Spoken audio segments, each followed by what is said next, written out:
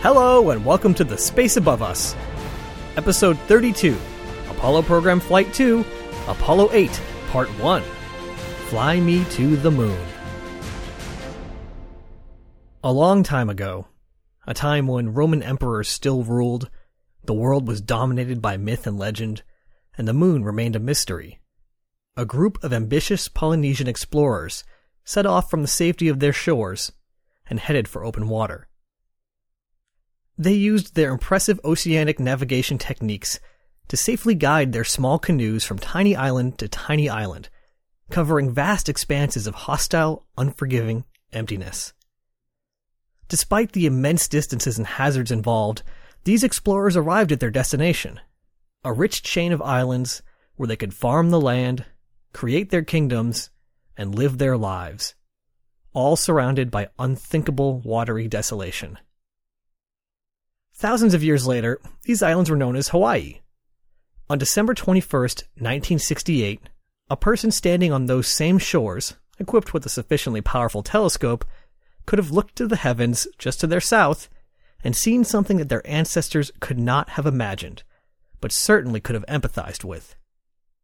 High above Hawaii, 3 brave explorers were leaving safe shores behind and setting off into the void. This is the story of Apollo 8. Let's take a quick step back. Last time, we returned to flight with the 101% successful mission of Apollo 7.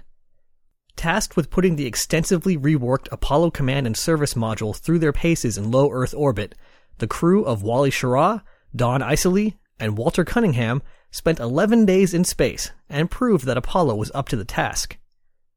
Among other things, we learned that the CSM windows tended to fog over due to outgassing sealants, that TV broadcasts in space are fun for the ground, but irritating for the astronauts, and that if you needed to avail yourself of the facilities, be sure you had some time to kill. Looking at the list of Apollo mission types produced by the Manned Spacecraft Center, Apollo 7 would be a C-type mission. A would be an uncrewed flight of the Command and Service Modules, accomplished on Apollo 4 and 6, and B would be an uncrewed flight of the Lunar Module, accomplished on Apollo 5. Next in line would be, you guessed it, a D-type mission. This would be a manned mission of both the CSM and LEM in low Earth orbit, allowing an evaluation of the full Apollo stack while still staying close to home. Following that was E, which would be a repeat of D but in a much higher orbit, then F, which was a full dress rehearsal for the landing, bringing the CSM and LEM out to the moon and flying down to only 50,000 feet before returning, and lastly G, the first lunar landing. There were also a few other types that we'll get into a few episodes down the line. In the summer of 1968, Apollo 7 was nearly ready to launch, and final plans were being made for the following flight, a D-type mission, flying the CSM and LEM in low Earth orbit. There was just one problem: the lunar module was not yet ready to fly. The spindly beast of a spacecraft had been up against schedule pressure since day one, thanks to its relatively late addition to the Apollo program. Combine that with challenging requirements and stark engineering realities, and you end up with a blown deadline. The LEM was having ongoing issues with leaks in the coolant system, breaks and short circuits in its delicate wiring, and that old boogeyman of rocket scientists everywhere, combustion instability. The closer the scheduled D-type mission came, the more apparent it was that it would fly several months behind schedule. At this point, there were a couple of options, and none of them were great.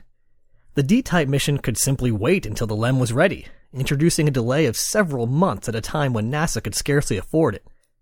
Another option was to fly a second C mission, a repeat of Apollo 7. That too wasn't very appealing, since if Apollo 7 went well, there wouldn't be much more to learn. Instead, George Low had an idea. Low was the manager of the Apollo Spacecraft Program Office in Houston, and was one of the major figures of the entire Apollo program. His idea? Why not send a command and service module to the moon? At first glance, the idea was sort of crazy. Sort of really crazy. The flight would require a Saturn V, which had only ever flown twice, neither time with a crew, would commit the CSM to a lengthy and dangerous mission on only the second manned flight, and would require a major shakeup to the mission schedule. But it also made a lot of sense. Flying to the moon now would be just as lengthy and dangerous as it would be in a few months. A CSM and Saturn V were ready to fly, and NASA had nothing else that could fly until at least the spring. Assuming that Apollo 7 had no major issues, there didn't seem to be any reason why they couldn't fly to the moon in December of 1968. Loeb brought his idea to Chris Kraft, the head of Mission Control, Deke Slayton, the head of the Astronaut Office, and Bob Gilruth, the director of the Manned Spacecraft Center, to see what they thought. The verdict was that it was one hell of a challenge, but it might just be possible. There were a lot of questions to be answered. Could a crew be ready in time? Slayton said yes. Could another Saturn V booster be ready in time? Wernher von Braun said yes. Could the guidance software be ready in time? Again, yes. Everything looked promising, but the group decided it would be best to keep this idea quiet until it was a sure thing. One wrinkle in the plan: headquarters still had no idea it was happening. NASA Administrator James Webb and Associate Administrator of the Office of Manned Spaceflight George Miller weren't even in the country at the time. Both were in Vienna for a meeting. When they learned what the guys back home had come up with, they were both furious. It seemed as if they had waited for their superiors to leave the country before effecting a little coup d'etat. But once cooler heads prevailed, they started to come around on the idea. There was a lot that could go wrong. The Saturn V wasn't exactly a known quantity yet, and if there was a repeat of the pogo oscillations seen on the uncrewed Apollo 6, it would mean an embarrassing failure at best and loss of the crew at worst. The CSM had flown multiple times, but only once with a crew on board, and during that entire mission, they were only one short retro burn away from an emergency landing. Once the proposed mission fired its engine to depart for the moon, its options were much more limited. And once it was set on its way, the danger was only just beginning. From there, they would need to accomplish an astounding navigational feat, traveling 240,000 miles and passing about 70 miles in front of an object moving 2,000 miles per hour. Yikes. Not only that, the proposed mission wasn't a simple one-time loop around the moon before heading home. Instead, the spacecraft would fire up the service propulsion system for 4 long minutes in order to slow down and enter into orbit around the moon. 10 orbits, actually. This meant that in order to get back, the SPS would have to burn again to send the crew home. If the SPS failed at that point, the spacecraft would remain in orbit around the moon for years to come. A grim reminder of a bold mission that ended in failure. But with great risk comes great reward. If this flight was successful, it would add an enviable first to NASA's growing list. It also meant that they could say they had made it to the moon within the decade, even if they weren't able to stick the landing by the end of the 60s after all. In addition, it would also cut the Soviets off from a potential propaganda victory. In the years and months leading up to late 1968, the Soviets had been flying new spacecraft. They had also sent several vehicles, believed to be capable of supporting a crew, around the moon and successfully recovered them. If the Soviets flew out to the moon, looped around, and safely landed, they could just declare victory and go home. They could say that they had been to the moon first and didn't feel the need to land, since their robots could always deliver samples for them. It would cast the entire Apollo program in a very different light. Lastly, by going directly from low Earth orbit to the moon, the E-type extreme high altitude test flight could be skipped entirely, saving both time and resources. The lunar module was definitely not going to be ready in time for the next flight, regardless of where it went. So the mission that used to be known as Apollo 8 became Apollo 9, but otherwise remained the same. Its crew would perform the D-type shakedown mission of the LEM along with the CSM, and prove that rendezvous was possible with these new spacecraft. The new Apollo 8 had its real goals kept quiet from the public, though NASA did start to drop hints that higher altitude options were a possibility. Commitment to the full moonshot would have to wait until October, when the outcome of Apollo 7 was known. So who would be the first to leave our home planet and see the far side of the moon with their own eyes? It seems that at first the mission was offered to the original crew of Apollo 8, Jim McDivitt, David Scott, and Rusty Schweickart. However, McDivitt declined the offer since his crew had already been training for months with the lunar module. The crew of original Apollo 9 had only just begun their LEM training, so it wouldn't be nearly as disruptive. And really, the high-altitude E-type mission they were training for was pretty similar. This was just a little higher altitude. Let's meet the crew. Flying in the left seat as commander would be Frank Borman. We know Borman already as the commander of the lengthy Gemini 7. Shattering the record for longest human spaceflight, he and Jim Lovell remained in Earth orbit for nearly 2 weeks in their tiny spacecraft. Borman was an excellent choice for this mission since he had been working closely with North American Aviation on the design and construction of the Block II CSM. He was intimately familiar with the vehicle inside and out. He was also a disciplined and focused commander who demanded a similar performance from his crew.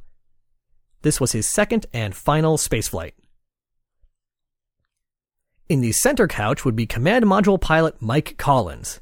Except whoops, throwing a further wrench in the crew reshufflings, Collins required surgery for a painful bone spur on his spine and would need months to recover before being cleared to fly in space again. Instead, he would be replaced by his backup and the other half of Gemini 7's crew, Jim Lovell. Since they had worked together so extensively in the past, Borman knew he could depend on Lovell as a more than competent astronaut and solid teammate. He also had detailed knowledge of the navigation equipment and techniques, so was perfect for this first deep space mission. This was his third of 4 spaceflights. Rounding out the crew was lunar module pilot Bill Anders, sitting in the seat on the right. William Allison Anders, or Bill to his friends, was born on October 17, 1933 in Hong Kong. That may be a little unexpected, but his father was a lieutenant in the Navy and was stationed there at the time. After a few more trips back and forth across the world as a child, he attended the U.S. Naval Academy and then joined the U.S. Air Force. While there, he flew as a fighter pilot in an all-weather intercept squadron. He later attended the Air Force Institute of Technology at the Wright-Patterson Air Force Base and received a master's degree in nuclear engineering. In 1963, he joined NASA as part of Astronaut Group 3. Thanks to his specialized knowledge in nuclear engineering, he became the go-to guy in the astronaut corps for questions on radiation. With the Van Allen belts presenting an imposing obstacle to any lunar flight, radiation was a top concern. As LMP, Anders had been studying the ins and outs of the lunar module for what would have been an E-type medium-orbit mission with the CSM and LEM, but suddenly had that replaced with this unique flight. He believed that while it was an honor to be part of this historic mission, the lack of LEM experience could hurt his chances to eventually walk on the moon. And it seems he may have been right, as this was his first and only spaceflight. Planning any space mission is challenging. These days, I've seen firsthand just how much time and effort goes into maintaining the orbit of a well-established mission. Crewed missions, that's CREWED, present a new layer of complexity and constraints. And lunar missions add another layer of complexity and constraints on top of that. Mission design is an entire discipline of aerospace engineering, so I won't be able to get into all of the facets of the Apollo 8 design here, but I want to give you a taste. In order to get a feel for the complexity of the Apollo 8 mission design, we're going to talk about a trimmed-down version of one aspect: launch window planning. Every space mission has a launch window, a predetermined span of time in which the mission can begin. Some missions are a lot more lax than others. For instance, rolling the clock back to Alan Shepard's flight aboard Freedom 7, the launch window was mostly just dictated by the length of the day and how long they could keep the recovery forces in place. Moving forward to John Glenn's orbital flight, the primary concern was adequate lighting at the expected landing area at the expected landing time. No one wants to try to recover a tiny spacecraft in the dark. But both of those missions had fairly open constraints. They weren't really trying to be anywhere at a specific time, and they weren't really trying to meet anything at a specific place. Fast forwarding a bit to Project Gemini, things have changed. When the time came to launch Gemini 9A on its mission to rendezvous with the Agena target vehicle, the window was only 40 seconds long. Why so short? Well, without getting into all the dynamics of orbital rendezvous, the short answer is that if you want to catch up to something moving at 17,500 miles per hour, you better time things right. With Apollo 8, again things have changed. The mission still involves a rendezvous of sorts, but with a target that has its own deep gravity well. It also happens to be 240,000 miles away. We're going to ignore a bunch of logistical stuff like how long can the support forces stay out in the water, and how long can we leave this rocket full of liquid hydrogen, and just focus on the orbital dynamics of this situation. To start, we're going to imagine that the moon orbits directly above the Earth's equator, and that we're launching from the equator, just to keep things simple. The basic maneuver, as any player of Kerbal Space Program will know, is to start in a low parking orbit around the Earth, and then raise our apogee, the orbit's highest point, until it reaches the moon. This is simple enough. Just wait until the spacecraft is on the opposite side of the Earth as the moon, turn on the engines, and wait until the apogee reaches 240,000 miles, a maneuver called Trans-Lunar Injection, or TLI. But now the complications begin. Right off the bat, you'd have a problem, since by the time you reach the top of your orbit 3 days later, the moon would have moved about 150,000 miles to the side around its orbit. Whoops. Okay, so instead of trying to place our apogee where the moon is, let's try placing it where the moon will be in 3 days. This shifts our burn point over a few degrees in the spacecraft's Earth orbit. So what we really want is to have our rocket be at that specific point in Earth orbit at that specific time required to ensure that 3 days after our burn, we arrive at where the moon will be. With me so far? With this goal decided, everything boils down to 3 phases: launch, coast, and burn. Looking at these in reverse order, we already know where, when, and for how long we want to burn the engine. The burn needs to happen at a point near the opposite side of the Earth from where the moon will be in 3 days, about 3 days before we want to be at the moon, and, well, you can do the math for the last part. Coast refers to how long we wait between our initial orbit insertion and the translunar injection burn. In our moon is above the Earth's equator problem, this is easy. Just wait until we pass around the Earth to the point that we care about. Since our hypothetical launch site is already in the plane of our hypothetical orbit, launch is equally easy. Just launch whenever you like. Just be sure to leave enough coast time to perform your systems checkouts before TLI. As is so often the case, however, the real world has thrown us another curveball. The moon does not orbit directly above the Earth's equator. In fact, its ground track is constantly changing. This is because the moon's orbit is inclined about 5 degrees to the ecliptic, which is the plane containing the sun and the Earth. On top of that, the Earth itself is tilted about 23 degrees with respect to the ecliptic. This means that if you imagine the moon's ground track as a circle around the Earth, that circle's tilt with respect to the equator will vary between about 28 degrees and 18 degrees. The reason I tell you all this is because you remember that special spot where we need to perform our TLI burn? That spot is always somewhere on that circle.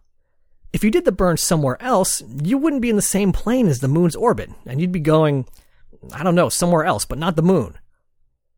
In addition to this, our launch site is not on the equator either, but rather is in Florida, at 28 degrees latitude to be exact. Hey, 28 degrees? That number sounds familiar. It's the same as the maximum angle of the plane of the moon's orbit to the equator. Coincidence? You be the judge. The upshot of all these degrees and inclinations and planes is that the timing of the launch becomes a lot more important. If we want to go to the moon, we have to launch into the same plane as the moon's orbit. The way to do this is to essentially just wait for the Earth to rotate until the launch site arrives in the correct plane. Once that happens, launch in the direction of your plane, and you'll find yourself in a nice parking orbit that's lined up with the moon. Coast until you hit the specific calculated point, and then burn the engine, and off you go. If you play everything in reverse from the TLI burn, you'll find out what time you need to launch. Factor in the launch vehicle's capability to correct any issues with the trajectory, and you've got your launch window. That's a pretty rough, but hopefully somewhat intelligible explanation of how one aspect of launch windows are calculated. But even this stripped-down version is leaving out a lot of details. We didn't talk about what's involved in targeting a specific inclination once the spacecraft arrives at the moon. We didn't talk about what's necessary to ensure a certain lighting condition at the moon, which is pretty important if you don't want to land in the dark. We didn't talk about the fact that the launch angle is limited by the need to not fly over populated areas for safety reasons. And we didn't talk about mass concentrations around the Earth and the Moon, uncertainty in booster performance, space weather, tracking and communications requirements, lighting conditions at launch, lighting conditions at abort sites, and on and on and on and on and on. Once again, space is hard. Space is so hard, in fact, that in a first for the space above us, the flight itself is going to have to wait until next time. It turns out that I had a lot to say about Apollo 8 and just couldn't fit it into our normal episode length. Actually, if anyone has a strong opinion either way on this, I'd be curious to hear some feedback.